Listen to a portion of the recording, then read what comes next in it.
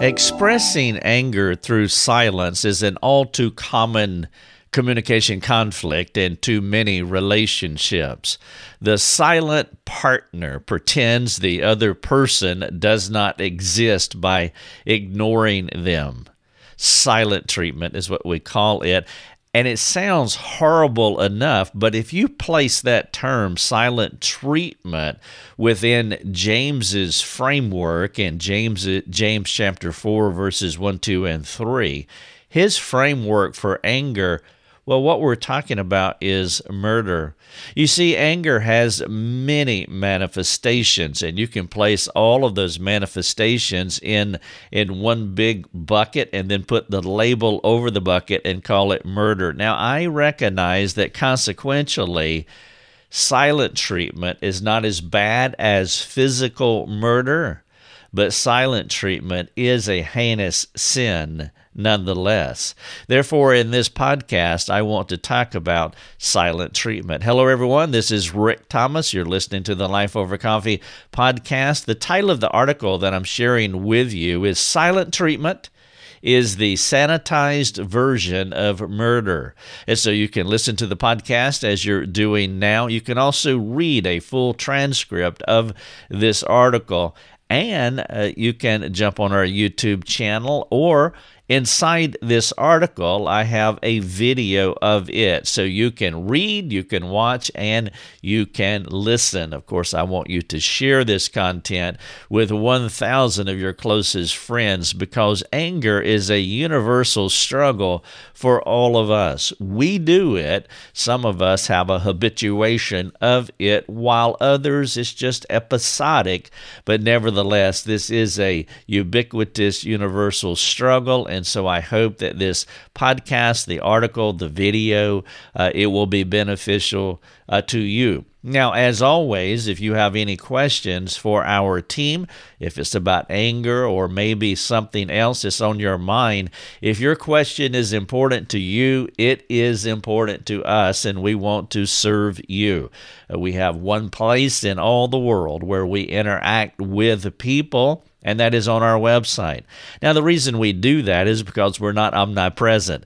We have more than 20 social media platforms, and so there are questions that can be all over the place, and because we're not omnipresent, we can't be everywhere all the time. I don't want you to fall through the cracks, and so if your question is important, then I want you to come to our free community forums, and you can ask whatever question is on your mind. And that will help us, and it'll also keep you from falling between the cracks. Our free community forums are brought to you by those who underwrite our ministry financially. Thank God. And I want you to praise God for these individuals as well.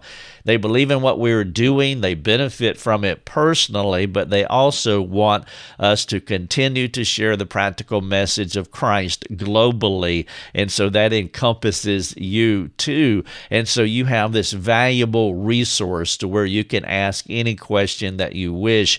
And if we can help you with anger or something else, just come to our website, jump on the free community forums. Now, if you are a supporting member, you are financially underwriting us, you're one of those, well, then you can get on our private forum. That is specially for you. It's just one way we can honor you to say thank you for supporting us financially. But either way, supporting member, free member, please come to us and let us serve you, and it would be wonderful. What you will have to do is get your free username and your password, and that way you can get on our forums, and so let us do that. All right, I have quite a few questions. This podcast/video is going to be a little bit different because I want to ask you some analytical questions throughout this podcast video. And all of these questions are in the article. And so you can go to the article, Silent Treatment is the sanitized version of murder. You can just type in sanitized version in the search box of our website, and this article will pop up where you can get the podcast and the video, but also the questions that I'm going to ask you. And by the way, there is a print feature at the bottom of all of our articles, and so you can print them off into into a PDF. Our articles are free, and so I do want you to be able to benefit from all the angles, all the iterations of our resources. All right, let me get into it. Now, we know that physical murder is severe and dramatic, and it is permanent, as the perpetrator seeks to erase someone from this world. Physical murder is far worse from a consequential perspective. But we know that anger is on a spectrum with one label for all of its forms, and we're using James's label here. And James says you desire and you do not have, so you murder. And so as I said earlier, you can take all of the manifestations of anger, you can place them in one bucket or basket, and then put on the outside of it the label murder. And so, but again, consequentially, of course, they are different. Many of you know my testimony that I've had two brothers who were murdered 10 years apart. And so I understand what physical murder is, up close and very personal. And from a consequential perspective, it is not just more heinous, but is more difficult to work through. But where the two forms of anger, physical murder and silent treatment, where they intersect is the commentary that they make on its victim. Let me illustrate. Physical murder says, I do not like you. Therefore, I'm going to make sure you do not exist anymore. I'm going to kill you. That's physical murder, and we understand that. But physical murder and silent treatment do intersect. This is what silent treatment says. I do not like you, but I am a civilized human, and so I am not going to kill you. I'm just going to pretend that you do not exist by ignoring you for an indefinite and undetermined period. You see, the silent treatment is a sanitized version of anger, and that's where I get the title of this article, podcast, and video. If a person does not have clear biblical categories for their sin patterns, they can dull their conscience down to the point of being okay with their behavior. The silent treatment permits them to accomplish a pragmatic result, the virtual erasure of another human being, while dulling their conscience to make the murderous, and I put that in air quotes, the murderous behavior acceptable. And so we want to have clear biblical categories so that we don't rationalize our sin away to make it okay because consequentially it's not as bad as physical murder. Of course, the silent treatment is not about an inability to communicate, but it is a deliberate choice to not speak to someone. A lady came to counseling many years ago, and she said, my husband doesn't talk. And I asked her, I said, well, is your husband mute? I mean, does he not talk universally? Of course, her husband does talk. It's just that he does not talk to her. And so the silent treatment is not an inability to communicate, but it's a deliberate choice not to speak to someone. Of course, we want to be careful before judging the silent partner too harshly. Let me give you an angle to that. Sometimes the person may not say anything because they feel inadequate when the communication becomes competitive. Competitive communication, some spouses believe in that, or they may not say they believe in it, but by their practice, they are competitive communicators, and they can overpower the other person, and so the other person chooses silence because they can't compete with the jouster. They do not sense that they can speak in such a way to make a situation better, so they clam up. That's why I say we want to be careful as we try to understand what's going on with a silent partner. Their partner is such an accomplished jouster that this person, the silent person, picks the path of least resistance. motivation for silence might not be as clear-cut as you think. And so you do want to examine each situation with competence, intelligence, with courage, and also with compassion. Before uncharitably judging the silent person, you want to collect all of the available data. Rarely in conflict is one person entirely innocent and the other is fully guilty. And so you want to make sure that you have examined the situation, because it might not be what you think it is.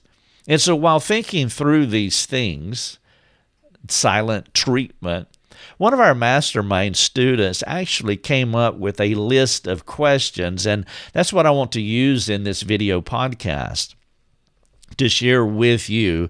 It's questions for the person who resorts to silent treatment.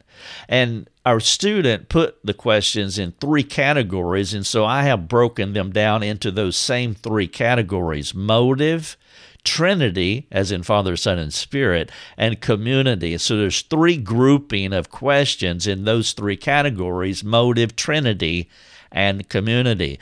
Now, these questions would be great for any interpersonal squabble, assuming that both participants are mature enough to engage with humility. Now, I recognize that when there's such things as silent treatment, there's that kind of communication problem in a relationship, that humility might not be present for both individuals. But if both partners are seeking to walk in humility, then these questions that I am laying out for you would be excellent to examine. And you can even take this article here as a long-term homework assignment, and you would truly benefit. Now, perhaps working through these 3 question sets in the context of a small group would prove to be transformative for the relationships in that group. And then if your partner is not walking in humility and you can't ask these questions with your partner, then maybe finding a third party, a person who does have the courage and the competence and the compassion to come alongside you. They need the courage so that they are not rubber stamping you, that they will speak the truth in love, but you also want courage to be balanced with compassion so that they're not being harsh to you. Then, of course, competence speaks for itself. You want them to have the biblical intelligence to be able to speak insightfully and instructive into what's going on in the dynamic of your relationship. And so whatever context that you can put together to work through these questions, I highly recommend it. So let's start, and again, their motive, Trinity, and community. And I will start with the motive question set first. Now, I am not suggesting that all silence is wrong. I've already spoken to that when you have the competitive communicating jouster on the other end of the relationship.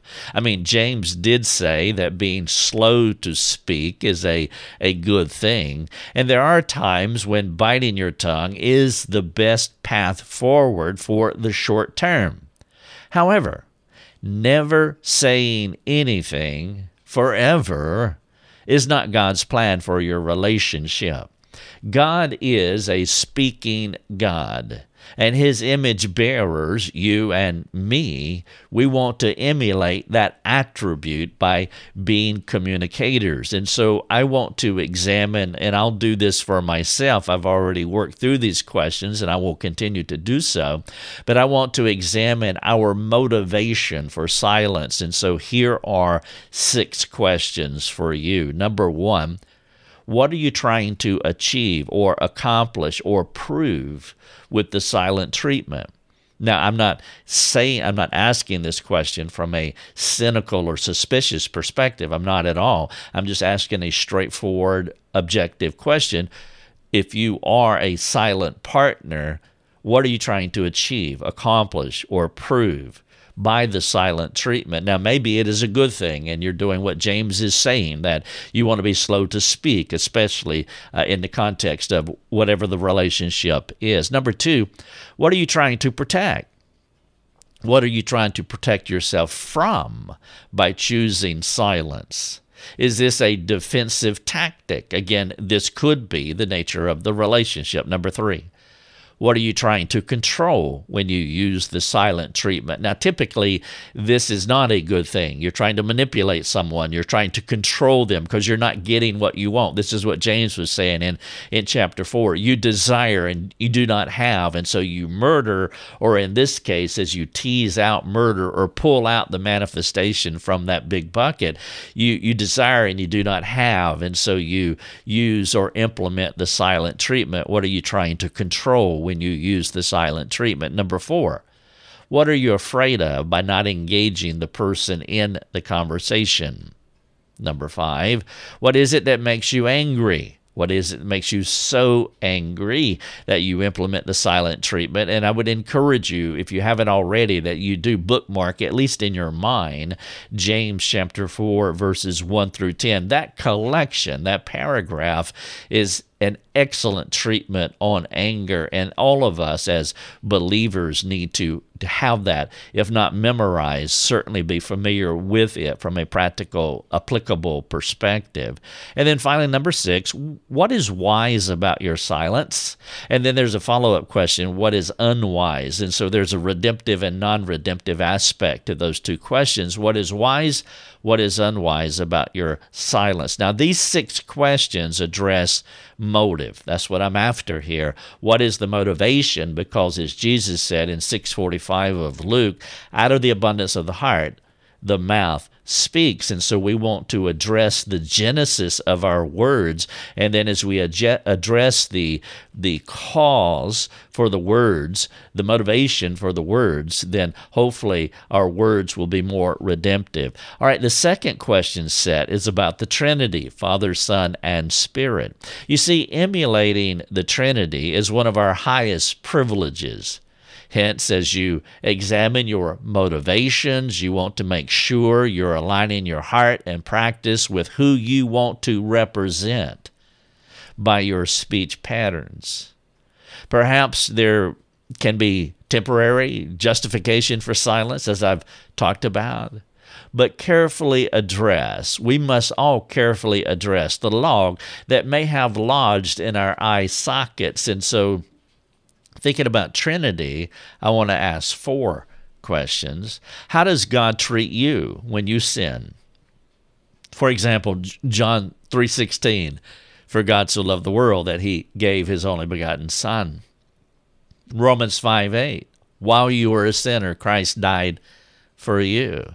And so this question points to any punitive motive for withholding your words from someone. How does God treat you when you sin? Number 2, how does your silent treatment affect your relationship with God? We can quench the Spirit. We can grieve the Spirit. We see this in 1 Thessalonians and Ephesians, quenching and grieving the Spirit. Think through your quietness as it impacts your spiritual effectiveness.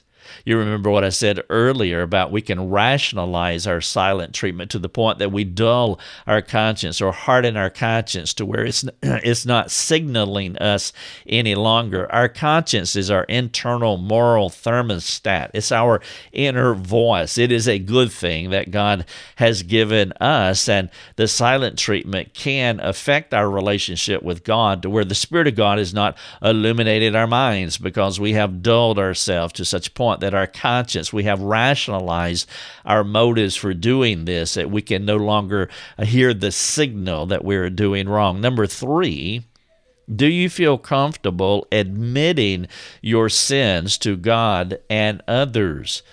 Fear of man can be a big issue. We can be silent to God. We can be silent to others. You see, a form of the silent treatment is not owning our sins and not communicating them clearly to all of those who have been offended, always God, and sometimes others. If we know to do good, we don't want to give God or others the silent treatment. So this question, do you feel comfortable admitting your sins to God God and others is a confessional question. Are we willing to confess our sins or be silent? You remember what David said, when I kept silent about my sin, God's heavy hand was upon him. Number 4, which is the more significant problem? Your sin against God or what someone has done to you. This is a log in your eye examination before we go speck fishing looking at the other person. Having this perspective, the log in my eye, that will help us to have a more merciful perspective toward others. The gospel has a ground leveling effect on our souls. And though I would never justify any sin against you, never justify that, I also know that what anyone has ever done to me, for example, is not worse than what I have done to Christ. And so which is more significant problem? My sin against God or what someone has done to me? These are Trinitarian questions. And now community questions. You can do many things by yourself, but sanctification is not one of them. There are too many one another passages in the New Testament for any of us to take the posture of isolating from community, silence from community. And to live in community is part of what it means to image the divine community, going back to my Trinitarian questions of Father, Son, and Spirit. We want to image Him. They live in community, and we want to image that by living in community. And so as you think about these transformative truths, will you reflect on these 5 questions? Number 1, are you aware of how sinful silence affects your family? I'm saying sinful silence now because all silence is not sinful. Number 2, are there any other people in your life you treat this way? Sinful silence. Number 3, how does it make you feel when you are ignored and alienated? Sometimes it's good to turn the tables. Number 4, do you have anyone holding you accountable for this sin, assuming that it is true for you? And then number 5, will you change now? Will you stop doing this? Now, perhaps you need to, if you need some help, again, that's what we do, and we would love to help you if we can. I trust that these questions that I've asked you will aid you in exploring your motives for choosing sinful silence in a problematic relationship. And while the silent treatment may never come close to physical murder, it would be humble for all of us and helpful to others if we saw our anger the way that James did. The temptation is to compare our sins with the sins of others. Aren't we just like that? And that attitude is not a redemptive way to think about ourselves. Perhaps if we saw our sin as the same as any other sin, any sin will put Christ on the tree, maybe that would motivate us to change. Paul talked about this idea of comparing ourselves with others in 2 Corinthians 10:12. He said this, not that we dare to classify or compare ourselves with some of those who are commending themselves, but when we measure themselves by one another and compare themselves with one another, when they measure themselves by one another and compare themselves with one another, they are without understanding. We don't want to fall into that trap. And so maybe you're in a situation where speaking would cause more trouble than silence. I understand. If so, your relationship needs outside intervention. If you cannot talk, you need someone to speak for you, to advocate for you.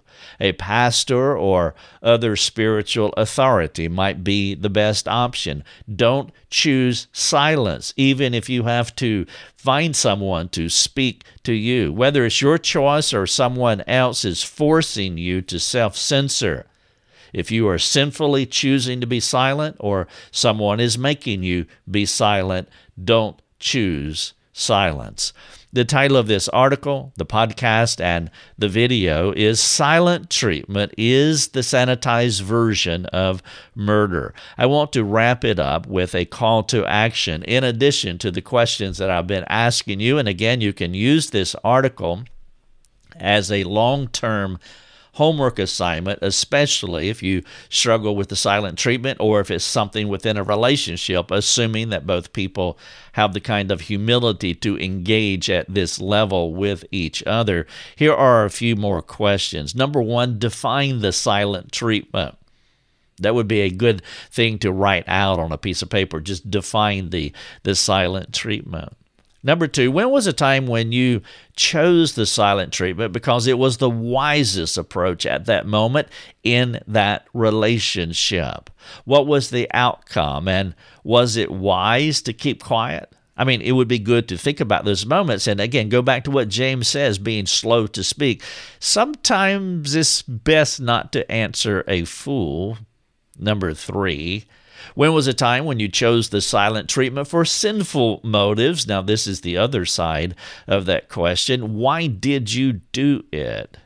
Have you reconciled that relationship, or has the fracture continued? Is there something you should do to patch things up? What is your plan? And when will you implement that plan? There are a lot of these relationships going on in our local churches. And if that's true of you with someone in your local church, then I would encourage you to first talk to God. Don't be silent to Him. Bring this before the Lord and then begin to script out a plan, hoping that you can reconcile the fracture that is in the relationship. Number four, do you have a gaslighting, manipulative relationship where you're not free to speak?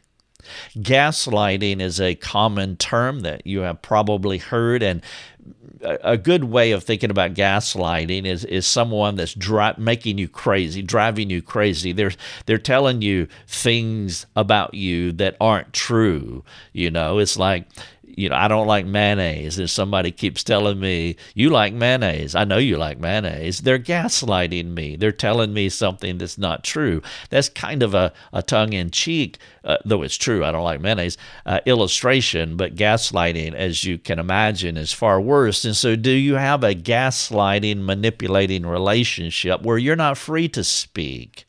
They're just overpowering you. Who will you reach out to for help? And then number five, when there is relational conflict, do you typically engage redemptively or punitively? In what way will you change to become a restorative communicator? If your pattern is to communicate in a punitive way, whether it's over the top, murderous anger, loud, volatile anger, or the more subtle form of murder, as I've been talking about here, silent treatment. If your tendency or your pattern is to be punitive, will you find the help that you need to change? And then finally, number six, will you share your answers to all of the questions that I've shared, that I've asked you in this article, this podcast, this video? Would you share those questions with a friend? As I said earlier, this would be a wonderful discussion to have in a small group. It would be even better if you can really zero in on a unique relationship that you have, perhaps parent and child, or husband and wife, sibling to sibling, friend to friend. This would be an excellent examination to work through this very common sin, because all of us have done it. And I trust that for all of us, it's just these isolated episodes, and this is not a pattern in our lives.